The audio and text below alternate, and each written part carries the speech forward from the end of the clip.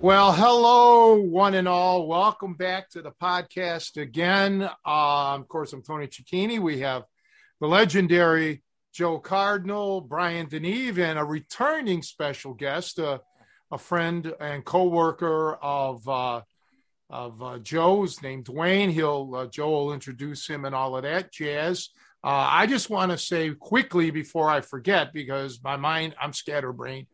Tomorrow's the day, the deadline. That's it. No more Tri-C program after tomorrow. So you people have one more. Well, I'm looking at the clock on the wall. Well, who knows what time you guys are going to see this podcast, but the clock strikes midnight tomorrow night, Central Standard Time, and that'll be all she wrote. So I had somebody write me a couple days ago, and I mentioned, hey, I'm shutting it down. So you snooze, you lose. I hate to say it that way, but yeah, that's that. So I wanted to just get that out in the open before I forget. So take it away, Joe Cardinal. Well, hey, we also got to do some other plugs. So yeah, obviously the most important thing is, jump on. This is it. This is your last opportunity to kind of get a lifetime membership to Tony's training and getting access to all his videos. The other video though, that's not in our control that we need to plug, is the BJJ Fanatics video, which has now been out for a few weeks now. I'm losing track of it. I don't know, a week and a half, maybe 2 weeks. Yeah, but definitely everybody jump on that, buy that. It's great information. I'm super proud of the techniques we put on there. I think those of you familiar with Tony's techniques will see things in a new light. He's doing them in new combinations and setups.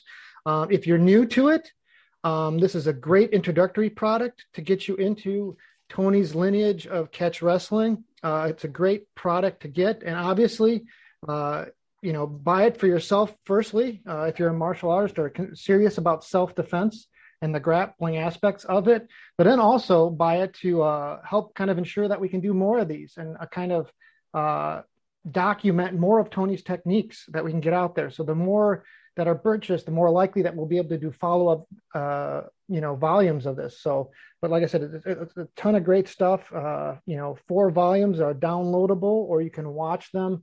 You can stream them online on BJJ Fanatics website. So if you have some technical problems, you should be able to watch them fairly easily. Yeah, let me interject because I got an email from somebody about a week or so ago. I don't have anything to do with the video, okay? Meaning, if you have technical problems, you have to go to BJJ Fanatics. As a matter of fact, at this point, I'm not even advertising it on my website. We're going to see how well BJJ Fanatics market it, but we're obviously advertising it here. But yeah, I don't. I have absolutely nothing to do with it. So normally everything is in my control.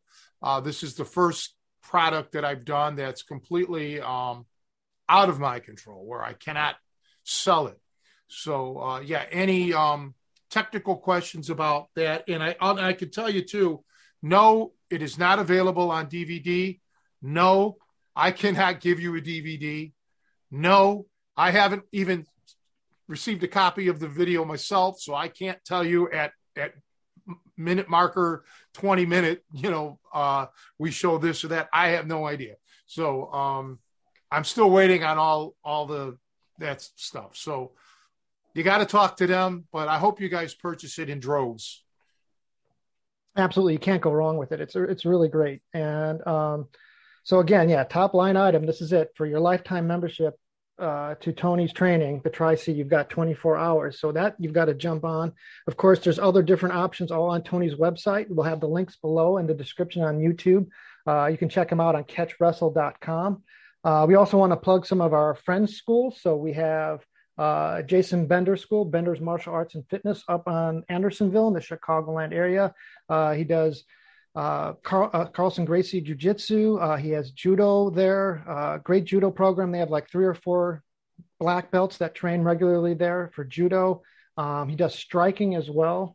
If you're looking for Muay Thai specific training, not too far, a little bit farther south is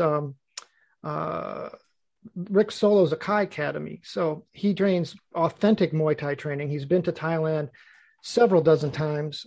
Basically, his whole adult life has been committed to furthering the art and spreading it in the United States. He's a great resource. And so take advantage of that if you're looking for that. If you're a no-gi jiu-jitsu guy, our good friend John Piscini at 10th Planet, Chicago. Josh. Oh, sorry. Senior moment. I'll have those more and more as the podcast continues. So Josh Piscini, up on the northwest side of Chicago. Seek him out. Great guy, great group of guys. And our good friend Javier Palomo trains there. So you get to meet Javi if you train at Josh's gym.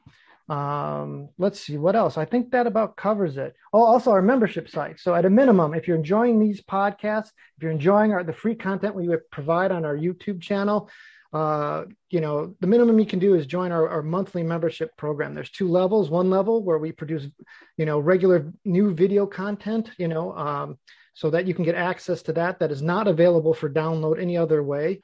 But if you just want to give us a thank you and give us a shout out, the best way you can do that is the $5 a month.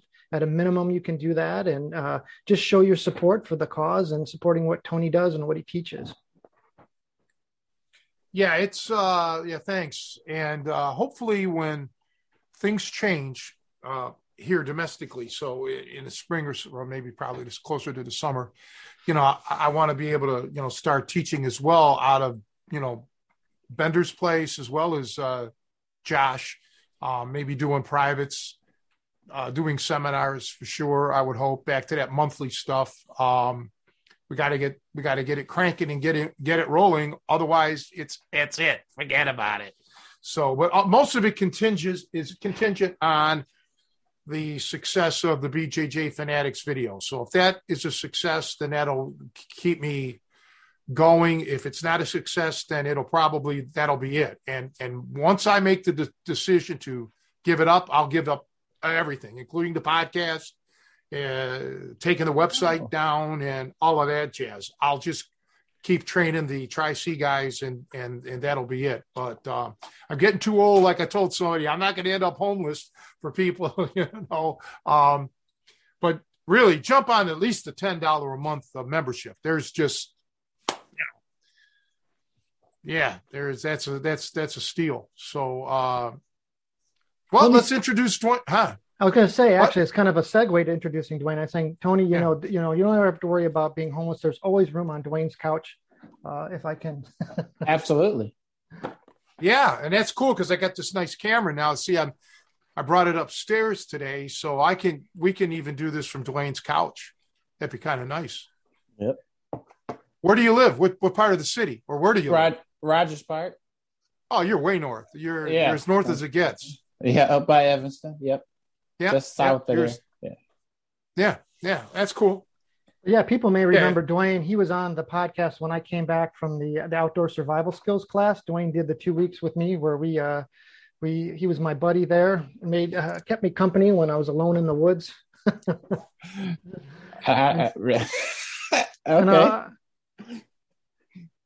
Podcast just went Brokeback Mountain for a second there, and that's okay. That's okay.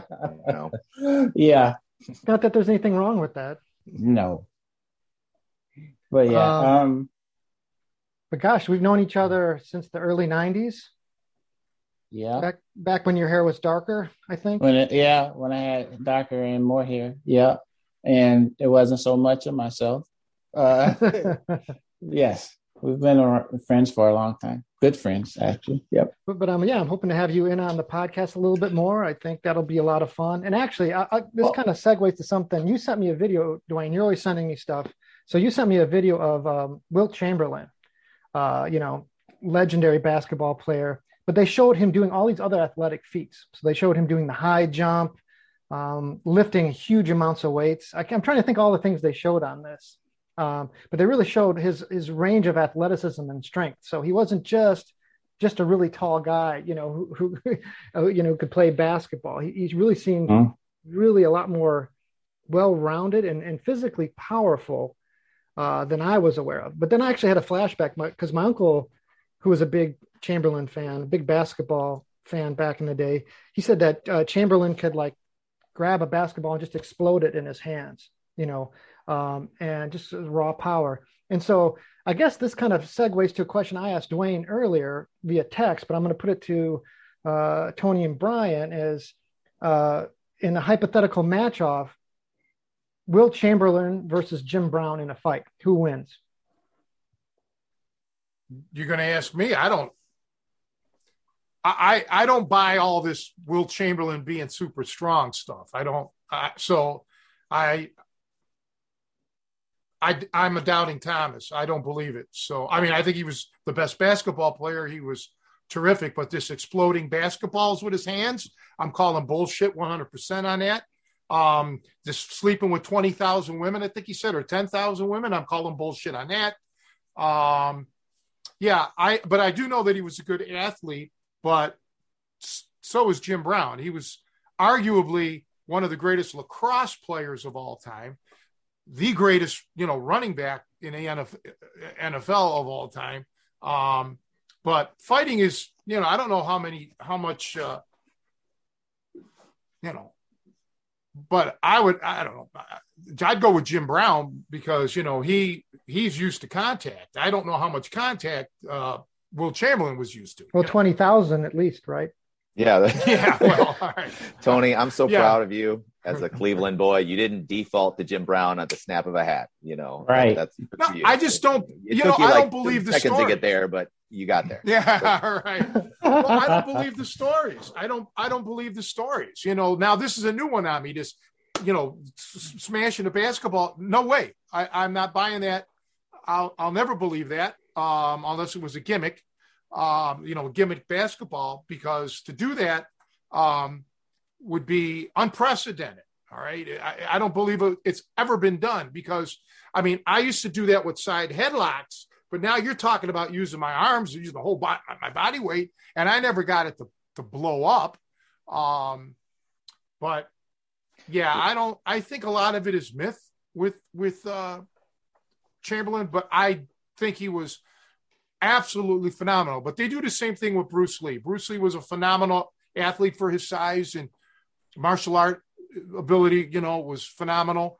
But, it's taken a life of its own. We've discussed this once before. I've heard, ridiculous amounts of weight that he was, supposedly lifting. And, I just don't believe any of that. Let me interject. If I'm chopping up, we lost. Let him. me know. My connection's Yeah, you're a chopping weird, up a little bit. Wilt Chamberlain, if you recall, was a Harlem Globetrotter. Okay, he was with the Globetrotters. So the theatrics early on, he gets it. So who knows if that, there's some of that he can continue in his career. Just a thought. Yeah.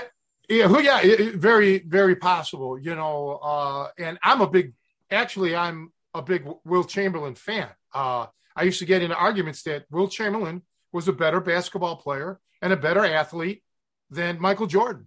And I still stand behind that. The things that Chamberlain did, forget the 100-point game, but just averaging 50 points a game for a season. And I think he did rebounds the same way. And of course, everybody falls back on the he was physically more dominant, or he didn't win that many championships, and the same old, but I was a big Wilt Chamberlain fan. Many people may not know this, but I believe it was in the late 70s or mid 70s or something. Wilt Chamberlain was thinking about making a comeback in the NBA. And his team of choice was the Cleveland Cavaliers. He was going to make a comeback with the Cavs, but it obviously never happened. I know that he was playing volleyball, and he supposedly was very good at volleyball. But yeah, that's a good question though, Joe. It's a question that we'll never know, but Jim Brown was a rough guy. But one of the things that Jim Brown did say that he regrets in his life was that he never blocked enough. Okay. That's his biggest, people knock him for that, but remember this, he never missed a game. I don't believe. I think so. Nope. So he was hard as nails. Yeah. I think that durability factor goes a long way, because there's a lot of, obviously being a Chicago guy, I love Gale Sayers. I think he's awesome to watch. Beautiful to watch his runs. Yeah. Actually, Dwayne and I met trade a him. lot of running back videos back and forth. But he got injured. That cut his career short. Okay, I'm going to let Brian back in. And that goes to it. Part of putting those numbers up and achieving in football is the durability, the ability to take those hits and not get injured. That's an important quality.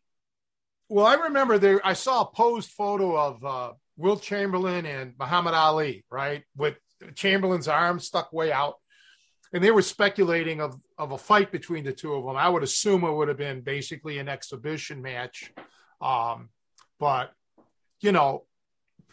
neither, talking about Jim Brown and Chamberlain, neither one of them were trained fighters. So, it's kind of up in the air. But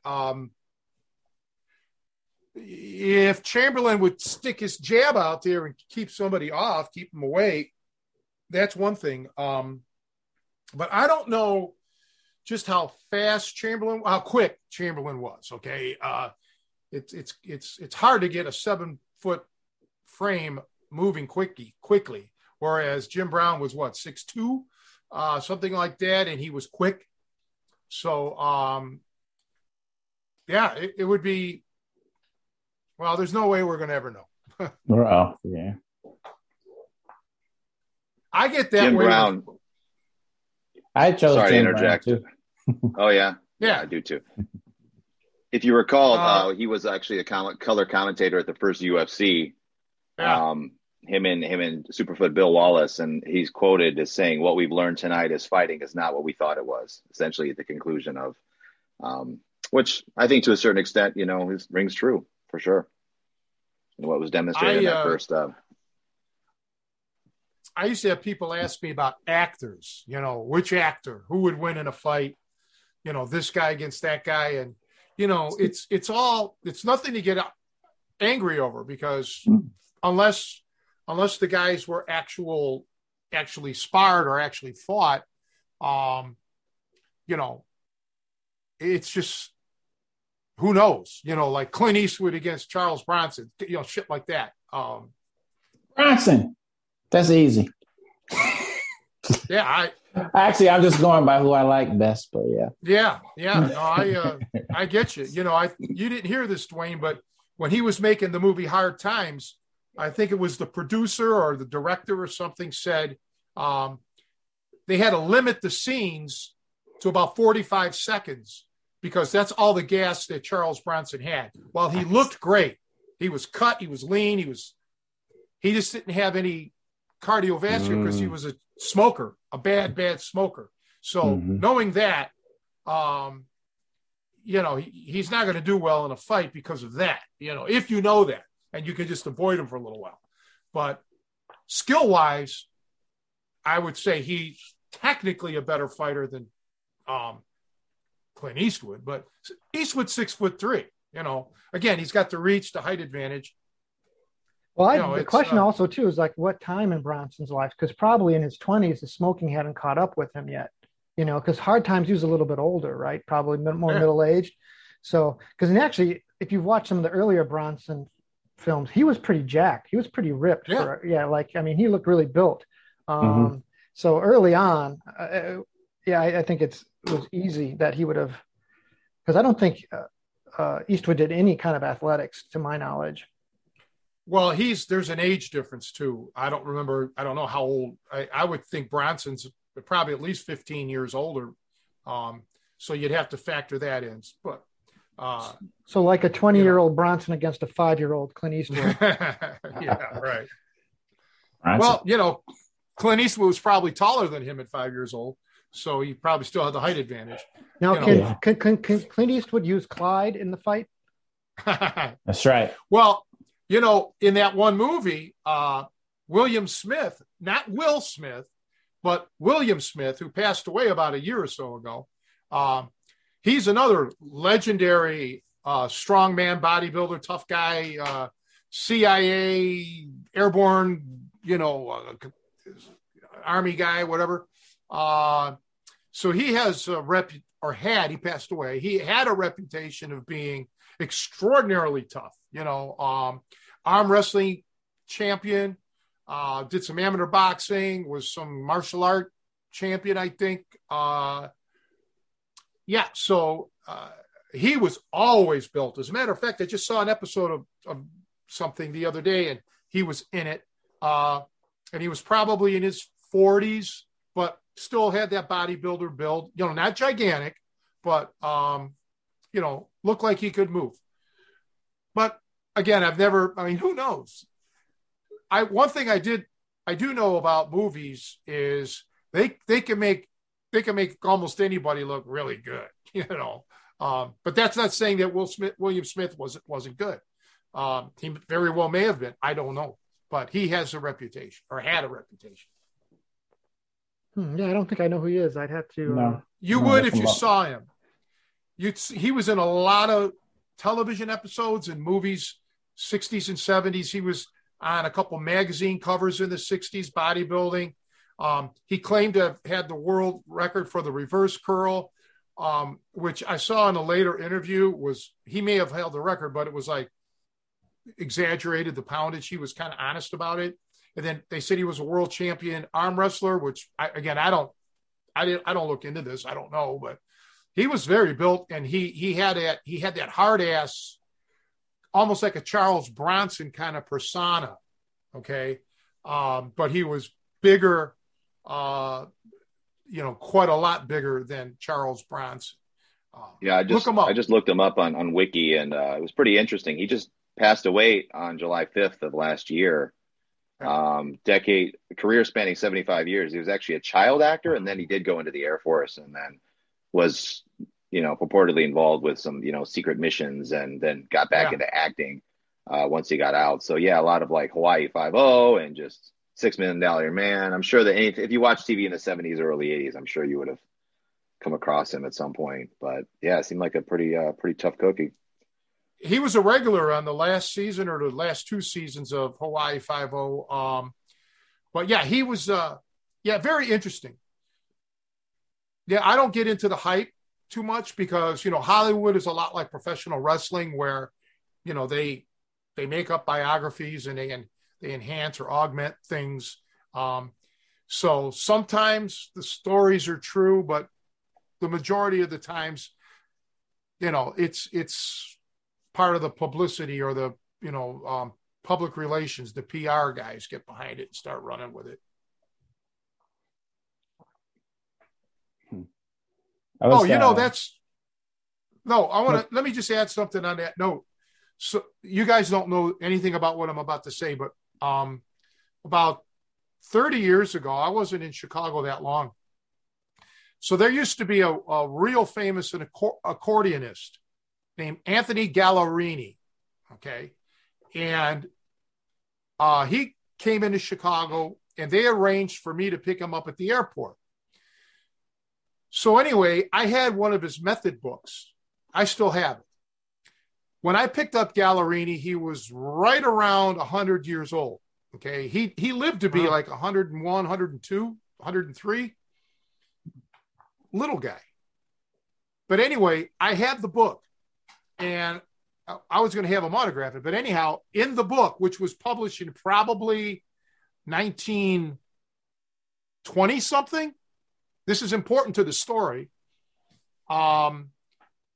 It gave his biography about him being born in Italy, and, the whole story about him coming over here and immigrating to America and what he faced. So when he's in my car, I asked him about that. He's like, man, I was born in San Francisco. It's all bullshit. He's like, they just made that up. So, the reason I bring that up is 100 years ago, they were making stuff up that just, it just wasn't, it's all about marketing, even back then. Probably the same thing with Charles Atlas, or even to an extent, Jack LaLanne. There's probably things about these guys that, are exaggerated or just, but Gallerini, right out of the chutes. No, man, none of that's true. It's all, I was born in America. I think he said he was born in San Francisco or San Jose, something like that. Wow. Yeah, it's no wonder everybody's cynical nowadays. No one trusts anything. The more you pay attention, the more you find out. It just seems like everything's got a little bit of a distortion or spin on it. Well, we're the pro wrestling world has always been like that. I mean, I don't think there's ever been a time when it hasn't. And probably boxing back then too.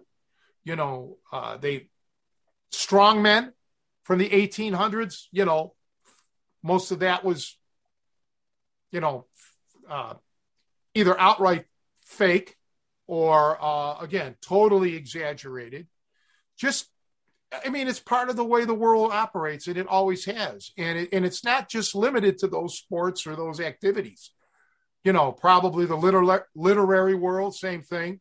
Look at people who, authors who write under pen names and stuff, and their characters have an identity, and it's all just to garner interest in their product.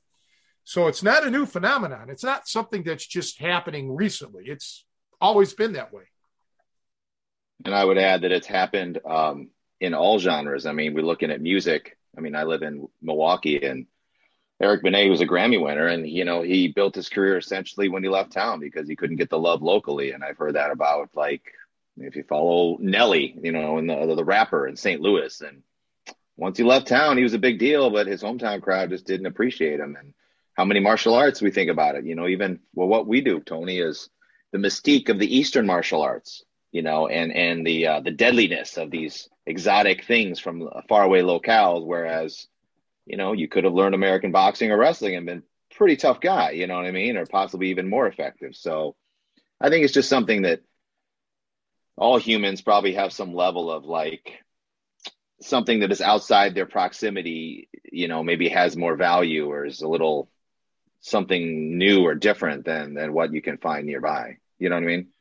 They did that with American wrestling back in the, turn of the 20th century, the Japanese arm bar or the Japanese leg lock, it wasn't, these are techniques that the wrestlers knew. They've been around forever. Back then, Asia was pretty much a closed society. So they used it as a mark, like you just said, Brian, as the exotic Far East. It's just the way it is. And nowadays you try to tell people, well, that really wasn't true. It was exaggerated or this or that. And then they call you a hater right away. Well, you're not a hater if you're telling the truth. You're just trying to explain stuff to them. I used to know a lot of stories from, like, Rod Vaughn or Lou Thez, of guys that were stories, that I heard growing up. And they're like, no, none of that. That's all, kayfabe, it's just all part of the bullshit. It's not true. So you just have to kind of, I eventually got sick of all of it. I walked away from all of that jazz. I was like, I don't want to hear anymore, because it's just not productive. Hey, that kind of leads me into one story I was thinking about that you told that you got some kind of, I think, firsthand witness confirmation on was, I can't remember. There was a Korean Taekwondo master in Cleveland that you talk about, that on the day that he got his citizenship, he was in some bar drinking, and basically some bikers in there started, getting racist with him and being assholes. And he basically cleared the bar out. And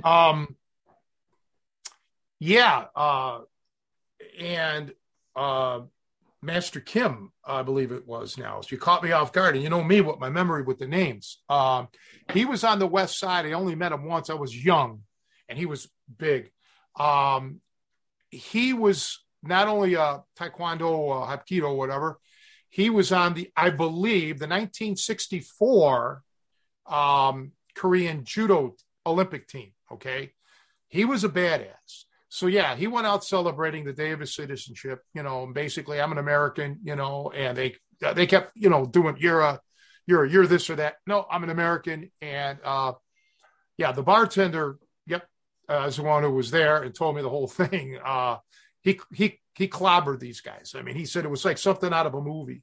And Stanley, he got into a serious auto wreck and lost his memory, lost everything except his knowledge of, he would remember things about the martial arts, but he was never the same again. And I did not know the man personally. Like I said, I only went to his school one time because I wanted to buy some nunchucks. And, he just was a hard ass, it's a shame. But the reason, one of the reasons I was thinking about that story is, and I kind of, because I remember your description about it, and granted, this is just kind of, I don't know if the phrasing was precise at the time, but I thought they described as that he was throwing guys around. Oh yeah.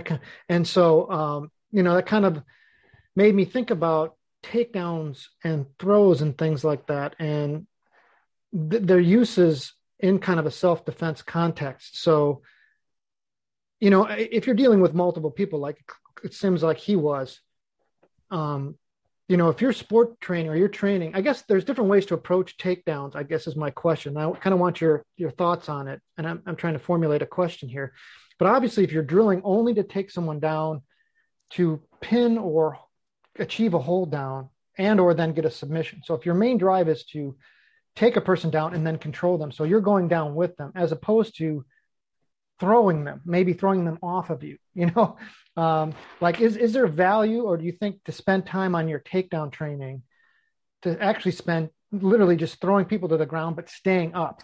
So, you're using your takedown skills to hit them to the ground, but remain on your feet to continue fighting.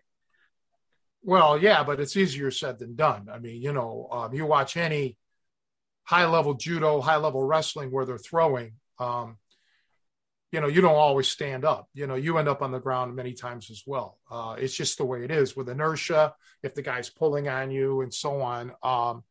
But in theory, this is something that, you need to practice. But we were talking about, we're not going to mention who, because I don't even know the guy, but before we started filming, you can never paint with a broad brush. That's just like saying always throw a jab. Well, sometimes you may not be able to, or your right hand may not work. You might not be able to throw that right cross. But these are all tools that have to be in your arsenal. But I never, personally now, this is just me, I never have any preconceived ideas of what I'm going to do in a street fight or a pure encounter. I don't know. It depends on the energy. It depends on what the guy's giving me. All I know in my mind is I want the easiest. I want the path of least resistance. So that may be knocking him out with my hands or feet. That may be taking him down, or that may be trying to do some sort of a throw. Now, I am not a great big giant thrower. Okay. I do the hip toss, headlock throw, shit like that.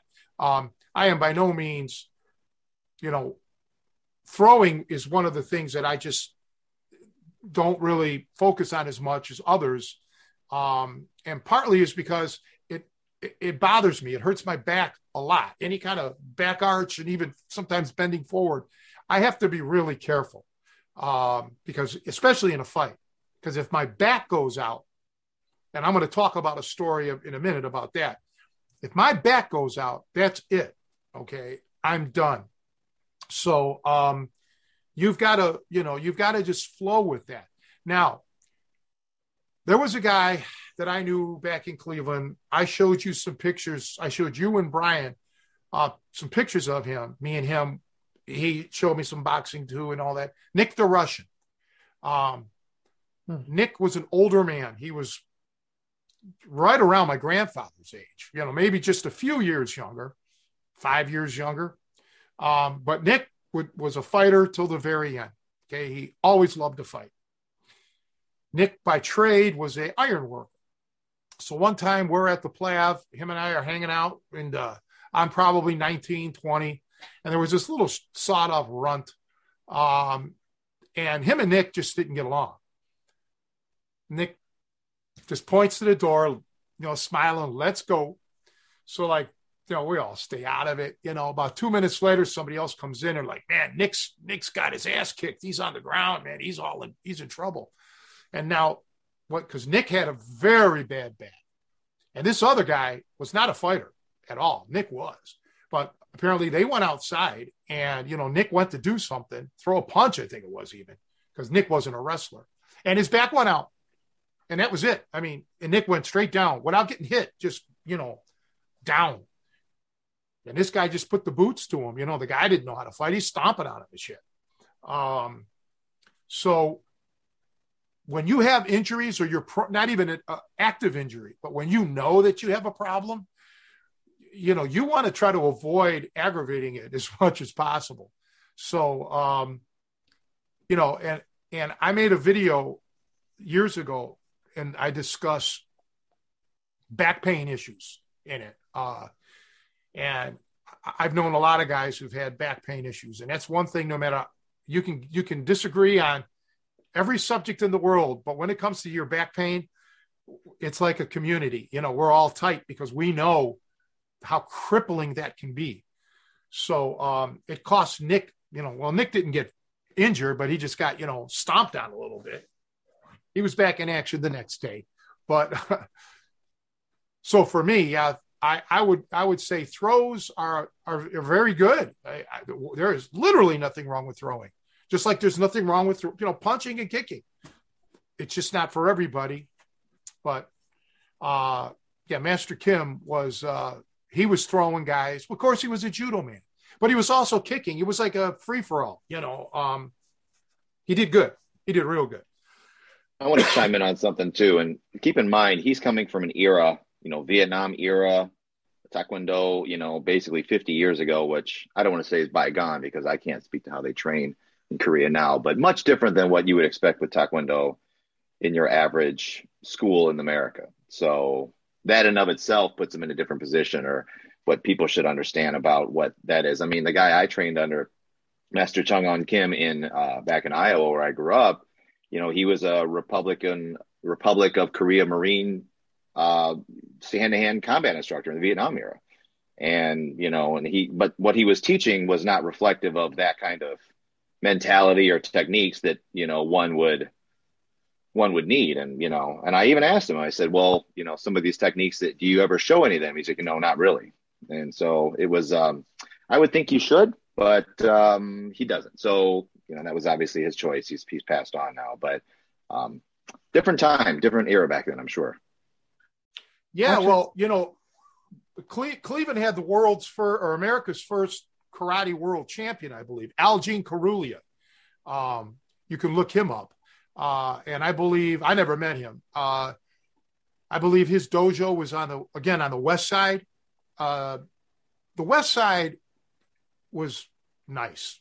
Okay. I was an east sider. We had the crime.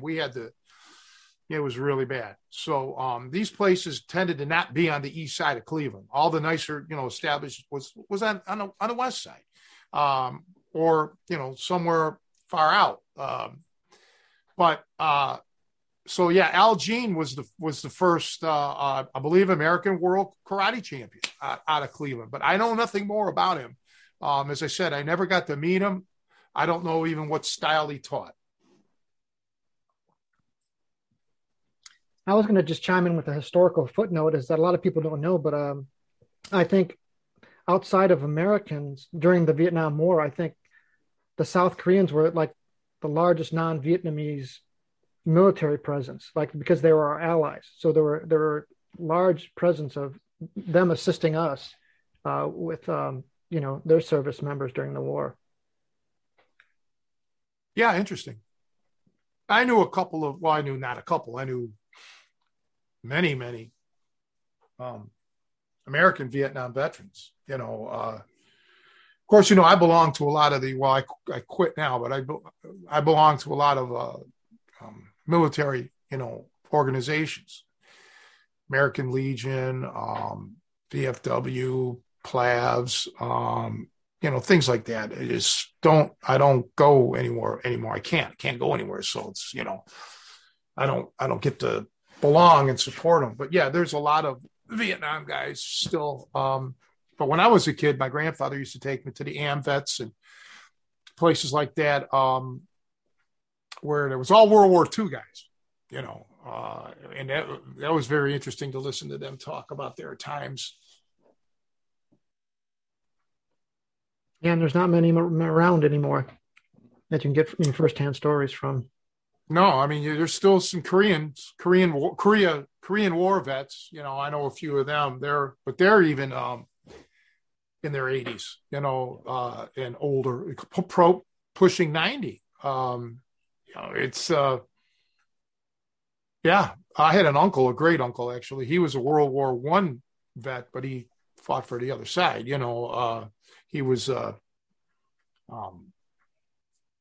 I don't know, somehow or another, he was Polish actually, and he got the Germans. He had to fight for them. You know, I don't know how that worked, but yeah, it's. I remember it wasn't that long ago, guys, when the last World War One veteran died. Seems like it was maybe 10 years ago or something, maybe less. I mean, I remember meeting a Spanish American War veteran when I was a little kid. You know, yeah.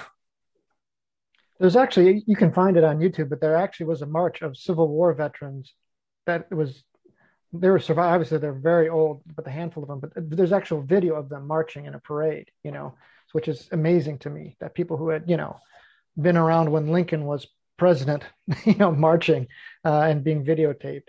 It's pretty amazing. And actually, there's also a videotape. And again, I don't know if to the beginning of the podcast, is this bullshit or not, but I think there's audio recording and photographs of a kid who was present during Lincoln's assassination.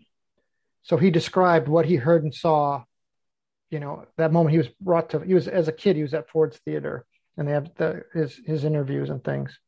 So it's kind of amazing how it seems like it was almost like so ancient, but really, I mean, it's within a lifetime or two, you know, where the overlap is. Yeah. Right. Really, Not well, that long yeah. ago. No, I mean, it probably wasn't. But then there was a lot of other not little wars. I don't want to say it. That's not what I meant, but less publicized wars, I guess you'd say, where there was American veterans that were involved in these things, you know, in Indochina or where have you, that I vaguely remember them discussing this when I was young. And these would be incidents that happened probably in the 1920s or so, after World War One, but before World War II. And these were gentlemen that were older than my grandfather, you know, but not, so maybe like 70 at the time, maybe 75, 80 years old. So yeah, interesting. It reminds me of a joke. I saw a Walter Matthau movie where he was on the phone. It might have been where he was with Robin Williams. Was that Survivors? I don't remember if you guys saw that. But he's on the phone with someone and he's talking about his military history. And you're like, yeah, I was in the war. I was in the big one. Yeah, Korea. And then there's a pause and he's like, what was big to me? Yeah. Well, I forgot about that movie, Survivors. That's a good one. Classic. Yeah. I never heard of it, but I mean, I was raised with the World War II guys, you know, my grandparents and all their friends, and everybody was in World War II. So that was drilled into my head. And so, and I met, well, of course, you know, Rod Vaughn was in a concentration camp. Mr. Scully, who was, his wife was our librarian at my grade school. And he was also a plumber, so he would do our plumbing. He was a German, he was American, but he was in a German POW camp. And yeah, just, you know, you meet a lot of guys that, you know, back then that, you know, it seemed all of them were World War II. And then there were a few that were Korean War. Bear in mind that the Vietnam veterans, this is weird to say, but they were very young when, you know, like when I was a kid. Some of them may not even have been old enough to be my father. Okay. Some were, but some weren't, you know, or they would have been, you know, on the cusp. So, you know, like when I was 10, they might be 30 or 29 or 28, so I didn't run into their circles too often. It wasn't until I got a little older that I met them, when I was already like maybe in my 20s, except for a couple that I met. One sadly committed suicide when I was about 16 or so. He was messed up pretty bad. Obviously, he just had problems. But he did some martial arts. He did Bondo, as a matter of fact. But yeah, how did we get on the subject of war? I don't know. I think Wilt Chamberlain, if I remember correctly. I don't know. So your uncle told you that he deflated a basketball with his. I'm gonna call my uncle out on that. Say, did you see it? Did you see it? Yeah, because he even if he did, it's probably fake. No. Not going to happen in my lifetime. Do you think Radvan could have done it? Not like this. Not how do you do it like? I don't know. He probably could have deflated it somewhat, but because I know he crushed the guy's skull like that. But that's easy. Now you're but now you're putting Chamberlain into his category, and that's not going to happen. Okay, Radvan was. Well, I guess my first thing is it humanly possible? Because obviously, Radvan's at the extreme of that bell curve of the hand strength. So if you're bending quarters, I'm just imagining he just whatever puts in his hand is. Let's talk physics. All right, so if you're going to do it, the ball has to be doctored up. Okay, so it has to be overinflated for one. You have to inflate it probably. You'd have to have a measurement and know just how much it takes to blow it up and then inflate it to where it's just under that. Okay. So if that is the way it was done, if it's even possible, then it doesn't have its effectiveness. But if it's just a regulation, amount of air, I don't see that that's possible. Not, at least not by him. I don't know. I could be wrong. I'm not going to argue with it. I had never heard it. I never heard that claim made. I will do my research and report back. I'm trying to think of the stuff that was in the video that we had that Dwayne sent me. Cause he was definitely doing I forget what was his vertical, 50 inches. Yeah. So that's some powerful.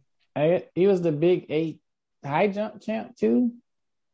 And they showed him a 50-foot shot put and 50 something inches in the triple jump. But yeah, he was not just a 800 yard dash. Wow, yeah, and I was trying to think because I'm trying to think if they showed the amount of weight he was lifting too. I don't know if he was benching or what he was doing. I don't think. I can't. Like I said, I just have vague memories now. I probably should have watched it before I started the podcast. But it was just interesting because I forgot how athletic he was, and then the idea of reach, and just because he is, obviously kind of like to me in his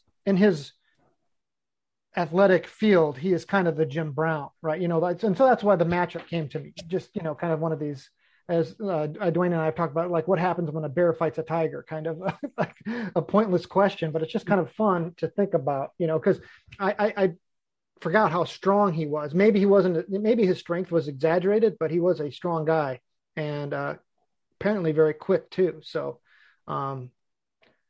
is he still with us or did he pass away? No, he passed away a long time ago. Okay. Yeah, he didn't live that long. I think he was in his 60s when he died. Wow. I think the jump better back to matchup. something that. Go ahead, Dwayne. No, I was just going to say I think the better matchup would be Wilt versus Kareem. Oh, Wilt has got to be. Yeah. Now Kareem did train, right? Exactly. That's what I was saying. So he's a trained fighter, right? At least in the game of death, I saw with Bruce Lee. Yeah. Yeah, no, I'll go with Wilt Chamberlain on that one.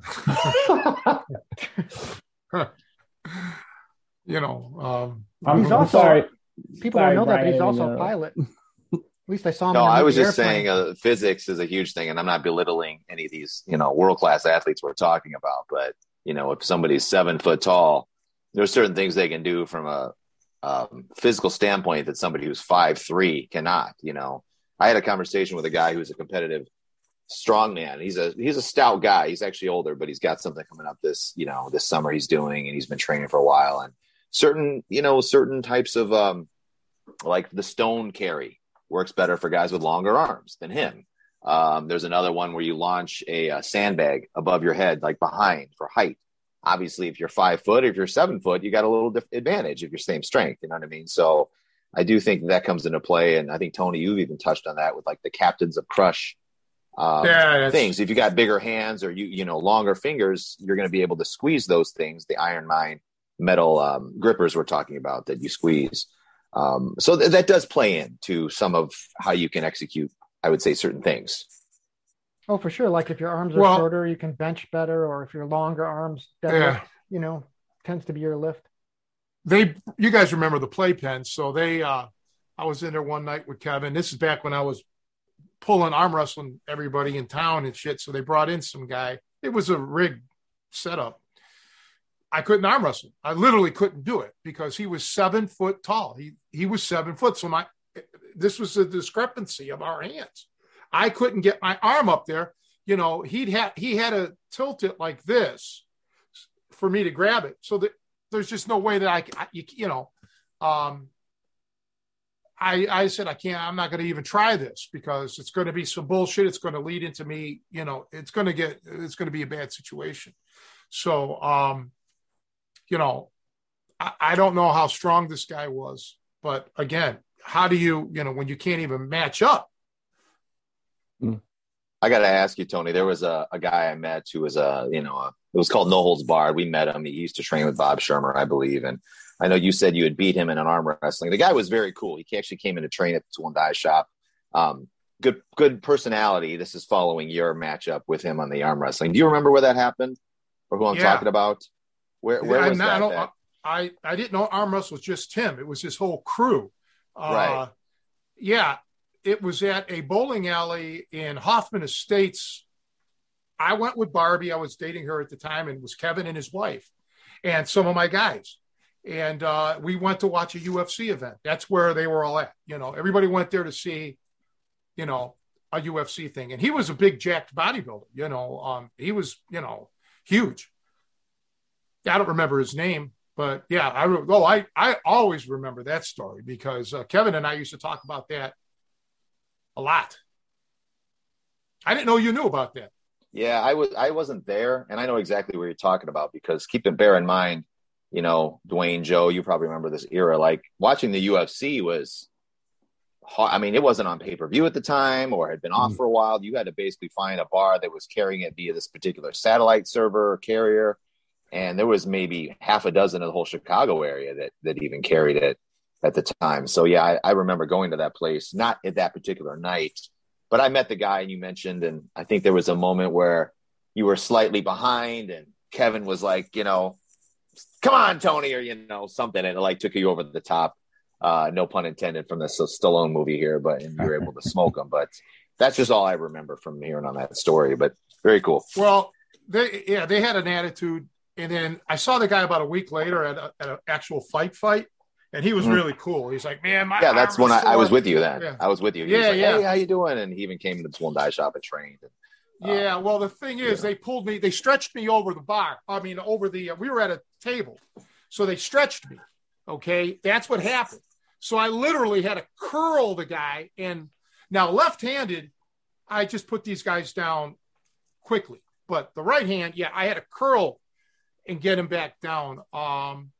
Why the left hand? Because you're stronger? Or I'm just stronger with the left hand. Okay. Yeah, well, don't forget, when I had that aneurysm, my whole right side was paralyzed. So I never got that kind of strength back. But part of the thing, I didn't have a lot of technique back then with the arm wrestling either. I was just using basically strength. It wasn't until I ran into this 175, 180 pound former world arm wrestling champion in of all places, Elmwood Park, who showed me the technique behind it. That was great. But yeah, I remember that. And they were looking for a fight is what they were looking for. And they were intimidating a couple of the guys that I was training. These were beginners. Matter of fact, I think these guys only had one lesson with me and they invited me out to the bowling alley. So I'm like, hey man, come on. And one of the guys was a state arm wrestling champ, part of that guy's entourage. So yeah, it was over and over. I had to keep going through and if anybody's arm wrestled before, that's, it's hard enough to arm wrestle a good guy once, but then you got to immediately follow it up with another guy and another guy. That's how you get hurt. Did you challenge them in a row, or how is it you have to wrestle multiple guys, one person? I'm just saying, how did that transpire?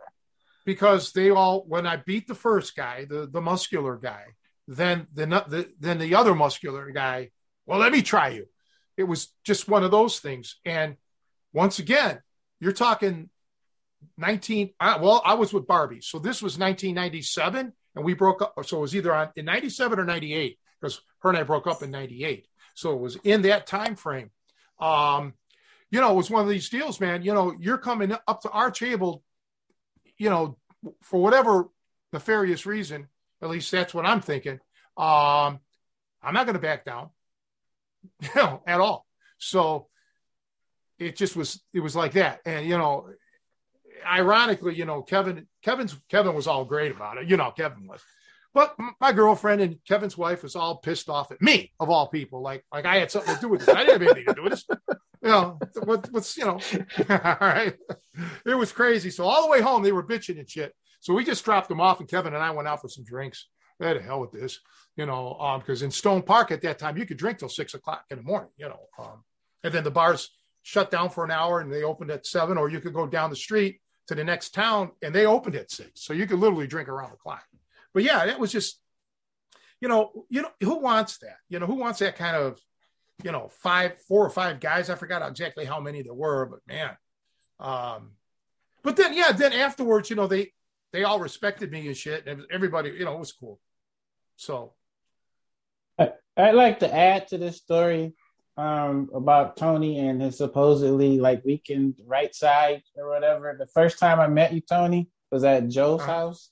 And Joe didn't, we weren't introduced. I think I just saw you in the living room and me being there, I introduced myself to you. And I always thought that I had a really good grip. Some people say I grip too tight. So I went in and you got me. And I felt like one of those Bugs Bunny cartoons when you let go, like my hand was swollen. And then I went to Joe. I was like, who is this guy? He's like, Joe being Joe. I didn't tell you, whatever, to watch out or whatever. So I don't know. I'm calling BS on this weekend right side thing. Unless you're doing the whole Master Yoda thing, like you walking around, you sandbagging or whatever, right? And then, you're killing with the right or whatever. You got me, so.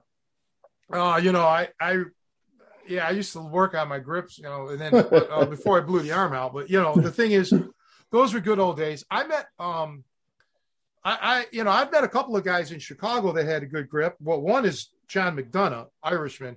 Some other one was a Polish guy. I don't know his name.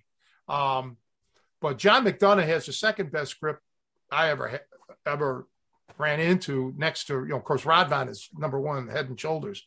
But yeah, I have a bigger hand too, so it's kind of hard for, even if you have a really good grip, it's hard to grip me because my hand's big. So it's hard to, you got to almost grab me by your fingertips, and that kind of diminishes it.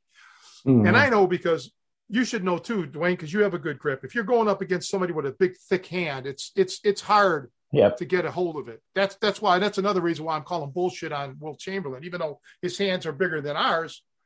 They're not, a basketball is gigantic.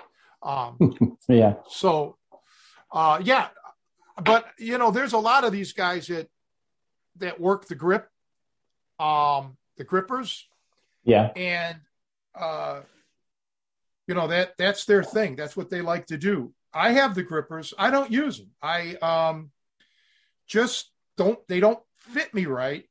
And just a slight variance on these grippers, because let me explain to people who may not know all of my background. So Kevin, that got killed, he had the tool and die shop.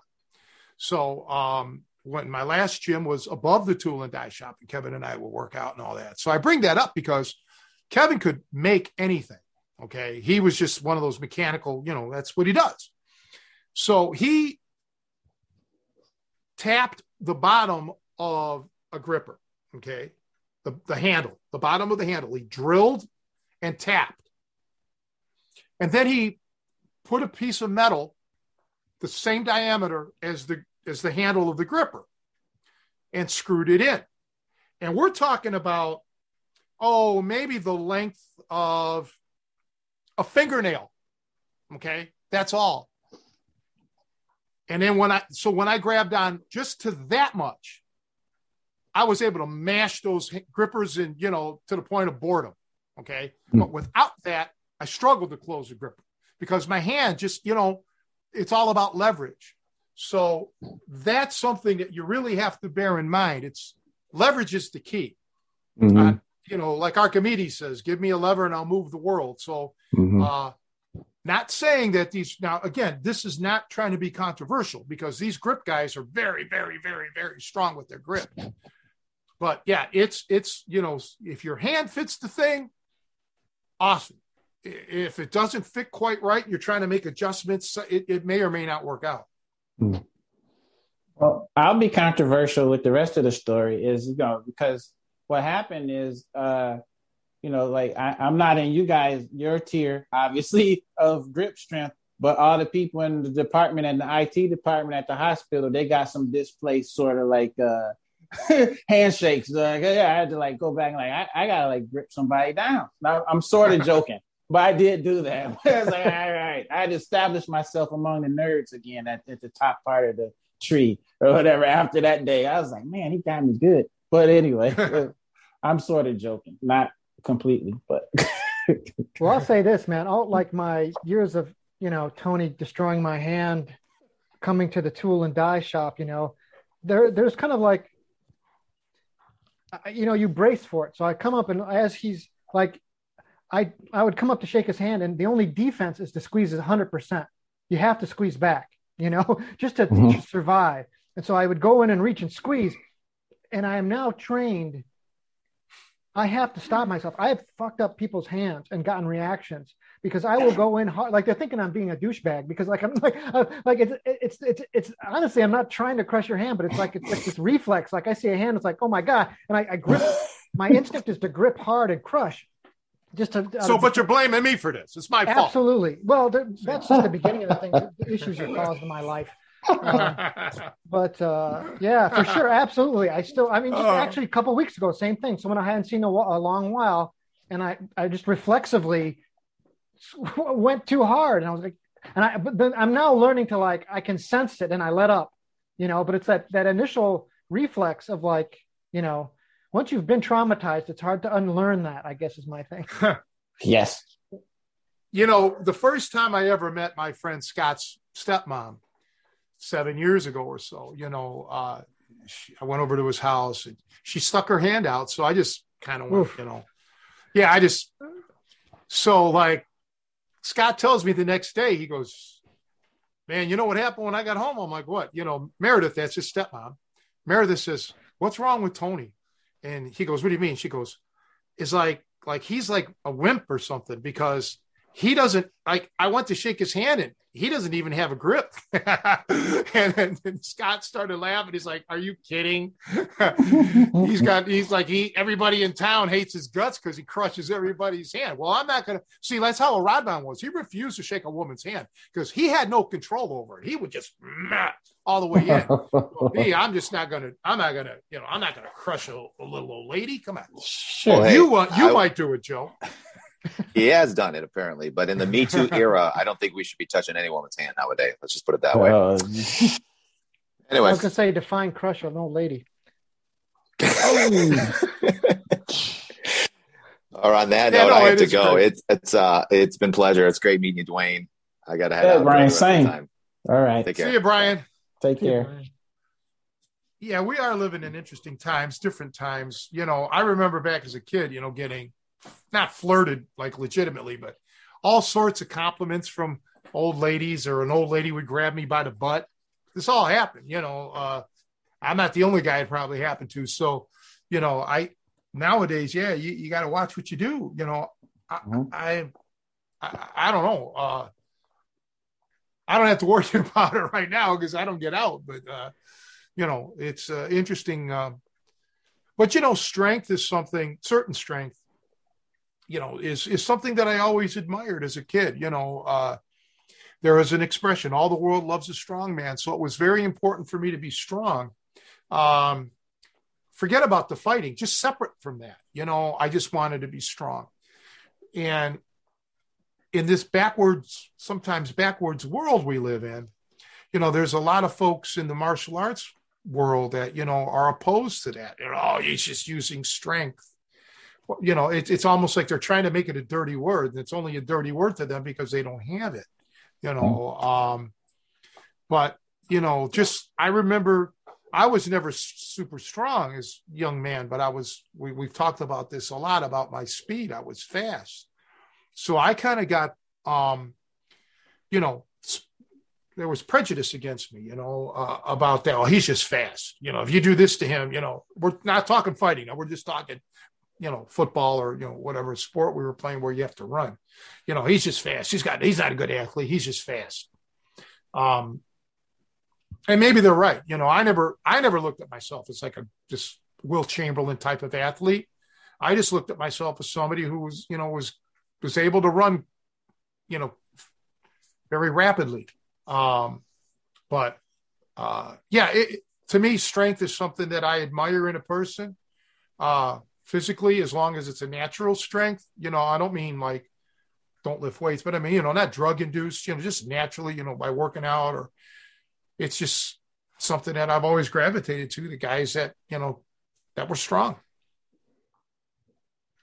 Yeah, it's interesting. Someone not too long ago texted me kind of just the philosophical question about like, it's kind of it paraphrasing, but can perfect technique, is there a point where strength can beat perfect technique, and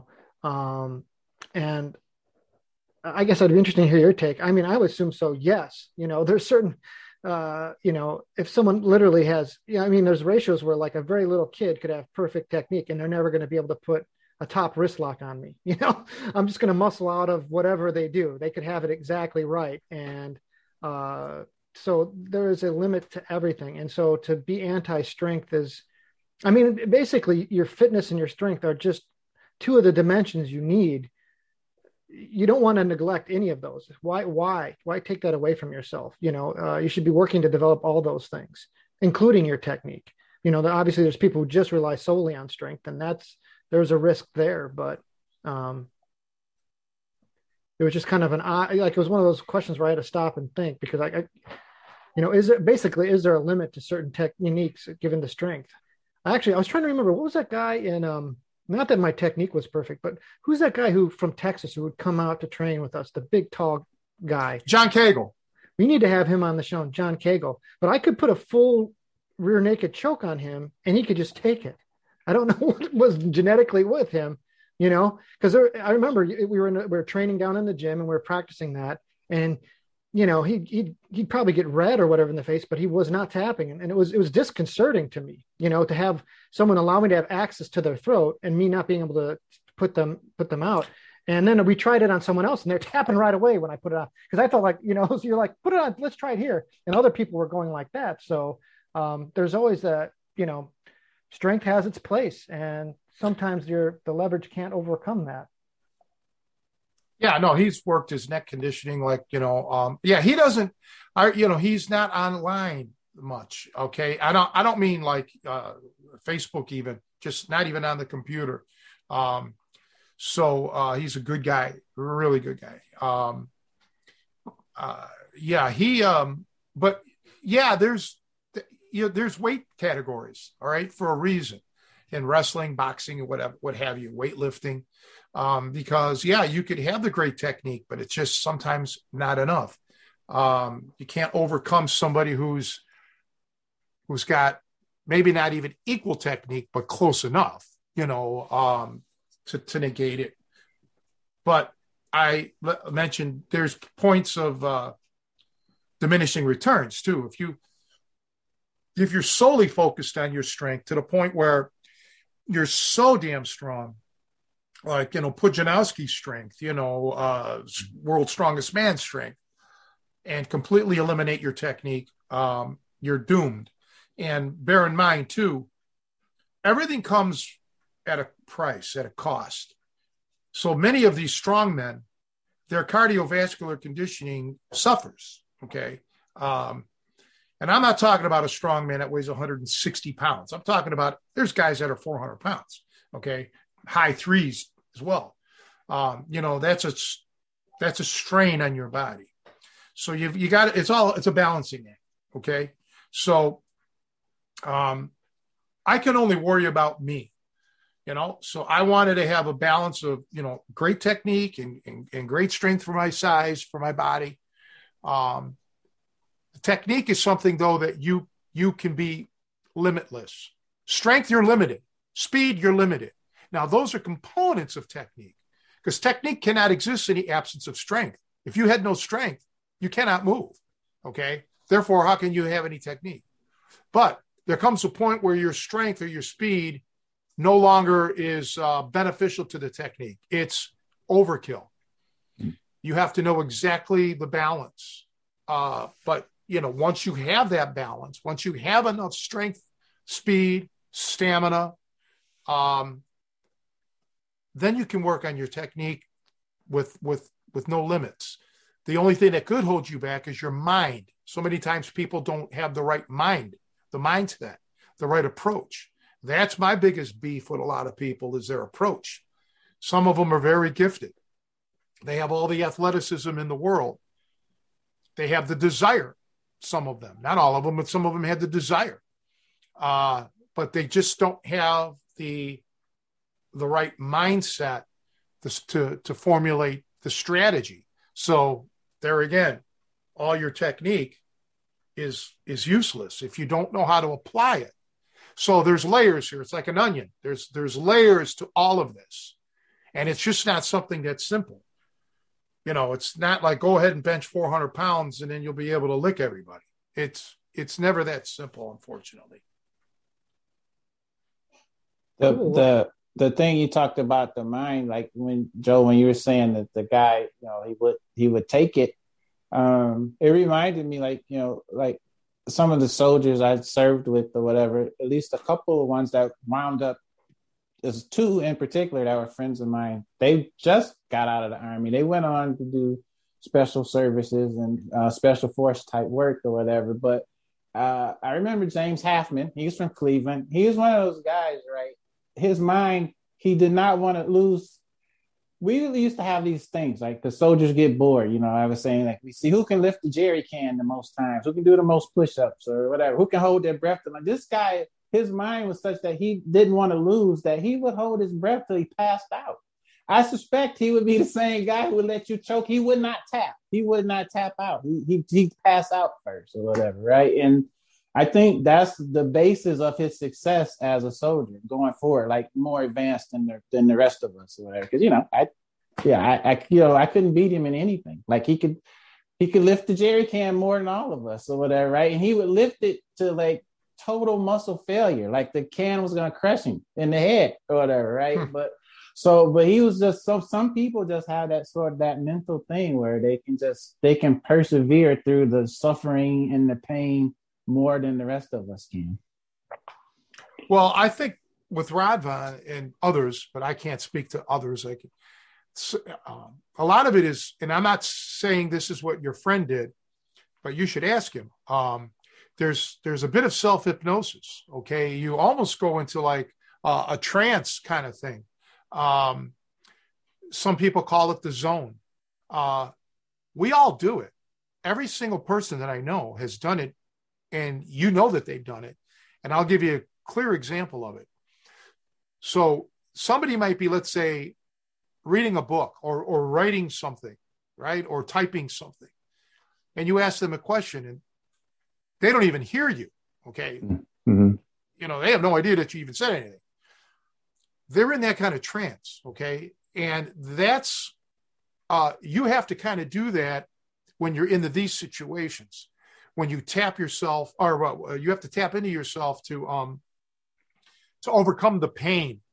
This stuff of lifting a jerry can, it's painful, right? Bending coins or doing some of the stuff that I did was I didn't bend coins, but that's in reference to Radvan, but, is very painful. And you just have to kind of block it out. And you can, to an extent, to a degree. So this is something that I don't mean you specifically, you in general, you need to tap into that. You need to work on that. And I just don't like, sometimes people say the power of the mind and they make up, it becomes fantasy. Okay. It becomes ridiculous. And so you have to tread lightly. But that is such an important key. And then the more cognitive mind is what I was referring to earlier about having a program, having a strategy, not being a follower always, but, starting to see things outside of the box and not believing the hype. Because things aren't always as they appear. And, especially when it comes to fighting, there's aspects of it that haven't been seen by people in general. Fans, let's put it that way. Fans of the sport, haven't seen it. Okay. What's really truly capable. And some people won't, they don't have the mind to get into that area. They don't know it. Others who have maybe more or less of the street fighting mind don't have the skills, don't have the techniques to draw from. So there's very few people that have the technical ability and have the right mindset and approach, to pull it off. Now, being in the service that, you guys learn things, but you're not going to be a world-class fighter. You don't have the time to put into it. Right. And it's just, so some of these guys, they come out of the service and they try to market themselves based on their service. Well, okay, you were a great soldier, you were a great sailor, you were a great Marine, but street fighting is something different. You weren't trained for that. You had sidearms, you had this, you had that, you had blah, blah, blah, blah, blah, blah, blah, blah, blah. Mm-hmm. And I think a lot of people they get ooh and awed by, oh, wow, this guy was a SEAL or this guy was, a Green Beret. Well, or this, whatever. What can you do? What can you do? What without the weaponry, without this, without that. But I think the military, or not even the military, just in general, people who have reached a high level, it's their attributes, their focus, their positive thinking, it's not always positive thinking, but they're never giving up kind of attitude, is really what sways you. And I'll go as far as to say that sometimes positive thinking can actually work against you, because if you're always putting a positive spin, things will work out. I don't know if you have the drive. I don't know if you're really putting all your effort into it, because you just assume no matter what, it's going to work out. Whereas I always came from the other approach where, man, shit's going to go bad, man. Shit's just not going to work out. I've got to train harder and harder and harder and harder. So for me, that was my motivation. More or less, let's put it this way, like negative thinking, okay? Negative thinking was my motivator, because I was afraid of the worst case scenario, because I saw it. I had friends that died. I was involved in gunfights, or not fights, but gun play. I didn't have a gun. I saw it with my grandmother, everything else. So I know how bad it could get.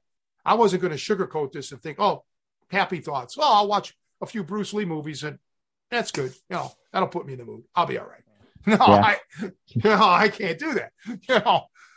So that's just, now I'm not advocating everybody in the world become a negative thinker. Leave that to me. I'm pretty good at it. So okay. I've been told that by so many people, but part of me being a coach is to be negative. I got to look at you and find all your flaws, otherwise all I'm going to be to you is a fan. If all I keep doing is paint a rosy picture for you, well, how good are you going to get? I mean, I want to find out all your flaws, all your weaknesses, and work on them. You can't do that if you're always painting a rosy picture.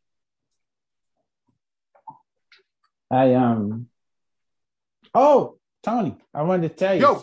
sort of on this. Like last time we talked about the survival camp with Joe, and I was talking about like the fitness angle of it or whatever, and how as a basis of survival, Yes. but it's a basis of living, right? And I want to just tell you, I'm giving up my inner butterbean, and I'm right. And so what I did is, I have a bum knee or whatever. Right? I got no cartilage left or whatever. So to address this, I've been going to physical therapy, right? And I'm not a positive thinker either all the time, but I do have a high spirit, meaning like I threw myself at the physical therapist, even though she's only 90 pounds. I was like, help me, right? And and I got to report that I am up to like 1.5 push-ups, more than that. But I'm just saying. So I mean, I listened to you when we talked on that podcast or whatever, and I took the action. Right, I have a knee brace now. Well, and what I'm trying to say to you is that we can talk offline, or I'll talk to Joe or whatever. I think I can get over my my body image thing, and like I want to actually start training. And I don't know in what or whatever, but I want to like extend the physical therapy, the stuff I'm learning there, because I pretty much had to learn how to walk again, really, because the muscles in the leg with the bad knee are all they were atrophied or whatever, the ones that you use for balance and whatnot or whatever. So I'm feeling good about it, and I don't want to. I'm not sort of a talker about it, right? I'm a self-motivated sort of guy or whatever. So I just wanted to report back to you that I listened to you and I agree with you, and I wanted you to know that I'm taking those steps or whatever. That's great to hear. So that's what I wanted to tell you mostly before we ended. Makes me proud. If anything I could tell you is make your best workout facility your kitchen. I tell people this, your weight, your diet, your diet is so important. And all that takes is for you to, not you specifically, you in general, to just get up, walk into the kitchen and set up a routine, look at what you have, figure out what you can go and purchase, and just cut the calories, watch what you eat. The less you weigh, especially when you're talking about rehabilitation, it's easier on your body. And that's something that anyone can manifest. You could do that yourself. You don't need, so in essence, watch your portions. It's, again, talk about power of the mind. A lot of that becomes power of the mind. Yeah. That. Yeah. Because you get into it. Oh, I'm hungry. You know what? I guarantee you, if you start drinking a bunch of water or something, or drinking coffee, black coffee, because, no calories, eventually that hunger is going to pass. All right. Mm-hmm. Now, I don't mean go 4 days without eating, but I'm just saying you could go 4 hours, 5 hours, 6 hours, make it till you go to bed, and then you're fine. So that's, and we're all guilty of it. Okay. Everybody's kind of guilty of having given into cravings and so on. And it's okay to treat yourself now and then, but you want to just have control of yourself. And I tell this in fighting. Before you can control an opponent, you have to have control of yourself. You have to be able to control your body and your mind. And I know a lot of people are, or not a lot of people, but, some people are just out of control, just don't have the control over themselves, over their body. You have the mind for this. You're intelligent, you're articulate, and you care. Like you just said now, you have the desire. Let's get her done. Anything I can do to help, reach out. Anything you need, just let me know. Okay. Thank you, Tony. You're welcome. Now let's focus in a little bit about Joe. We talk about negatives.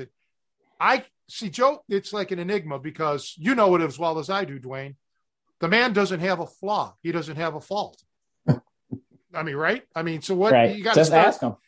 Well, right. He'll tell you that. So you have to make shit up. You just have to start making things up, But no, with me, like I've been really under the weather going on 4 weeks now. I don't feel up to it. I've actually lost weight quite a bit, so I'm doing the opposite now. I've got to try to keep weight on. And I know that I call them the Canadians. I got to make a video for them, but I want to do it when I'm good. I don't want to just make a video and, hey, how you doing, guys? I want to be razor sharp. So I'm starting to. I thought Friday I turned the corner a little bit. It was the first day that I actually left the house in 3.5 weeks. Scott picked me up. I had to do some grocery shopping and help him carry his groceries because he can't. He's got health issues. So I thought, great.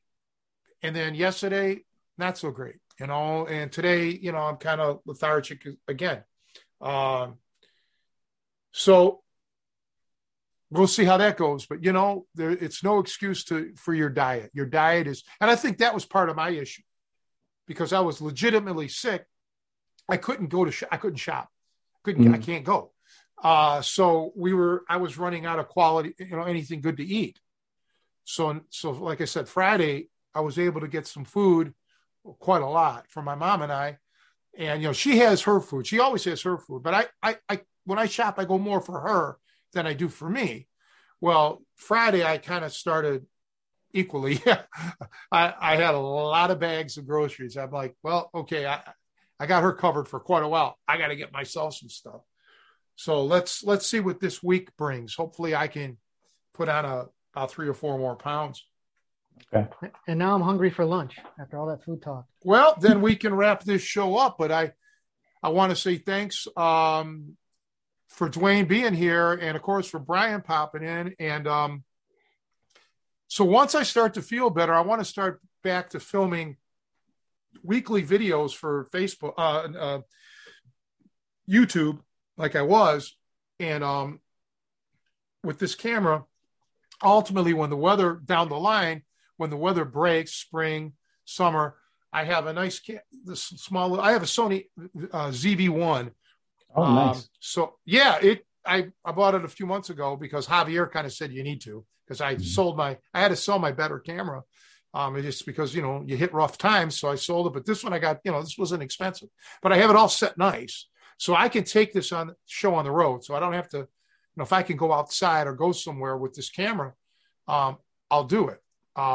Because for me, guys, because I'm trapped here and I'm by myself and I'm isolated, it's hard for me to be creative. And I remember as a young man, when I was very young, I had this thing. I never really went after it, but I wanted to write a book. Okay. Not about fighting or anything, just a book. And I remember studying about writers and how some of them would go to the woods or they would go stay at a motel for a month, whatever it was, to get the inspiration to write. So for me, being like this and isolated for so long, a couple of years or so, it's hard for me to get motivated and get my creative juices flowing.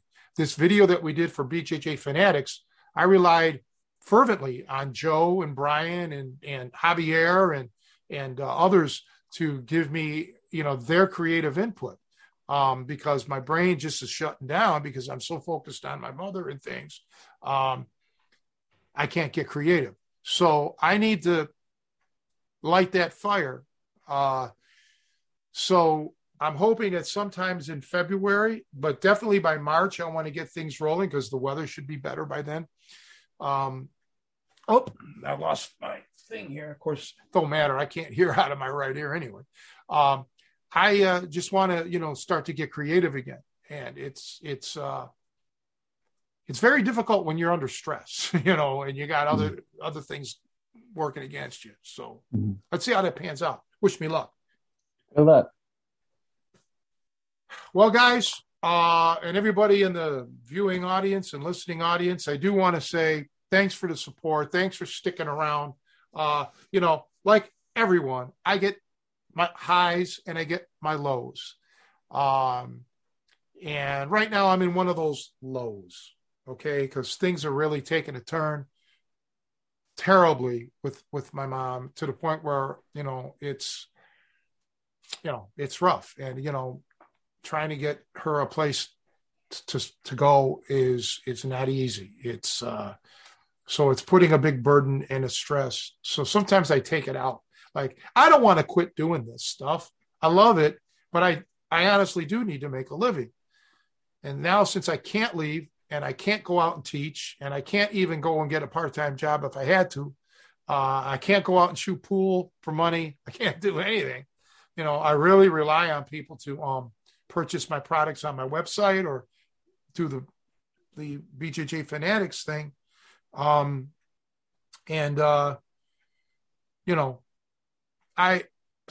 get pensive, I get like worst case, again, the negative, like what's going to happen? But I plan on being around. I want to see how Joe's life turns out. That's kind of like my motivating factor. Isn't it yours, Dwayne? I mean, absolutely. Is he going to, yeah, I mean, he's got potential. I'm definitely pulling for a happy ending. So, yeah, Stone Park. Yes. I could have helped you years ago in Stone Park, but all the girls that I know are gone. Oh, I'm glad you clarified. Yeah. Yeah, well, yeah. We know how you think, Joe. I mean, you've got a great all right, grip, guys. but... Well, yeah. Shut up, would you? This is family oriented. Now that Bruce isn't on this week, boy, was he dropping the F-bombs last week or what? My God. Yeah. I try to clean up my act on this show. This is like the only time I don't curse, probably, when I'm on this camera. I don't know. We got to film me out in public, like when I'm out at the joints that I go to. We got to bring this camera, and you got to film me whenever I can get out. Yeah, yeah. You can see Tony in action. We'll do one of those things. TIA, nice. Like thanks in advance. Hey, that's a good day. There you go. That'll be a new a video title for TIA, Tony in action. That'll be our spin-off podcast, like the Jeffersons. Okay. Yeah, moving on up. Yeah. Yeah. All right, gentlemen and everybody. I'll see you guys next week, February. All right. See ya. Thank you.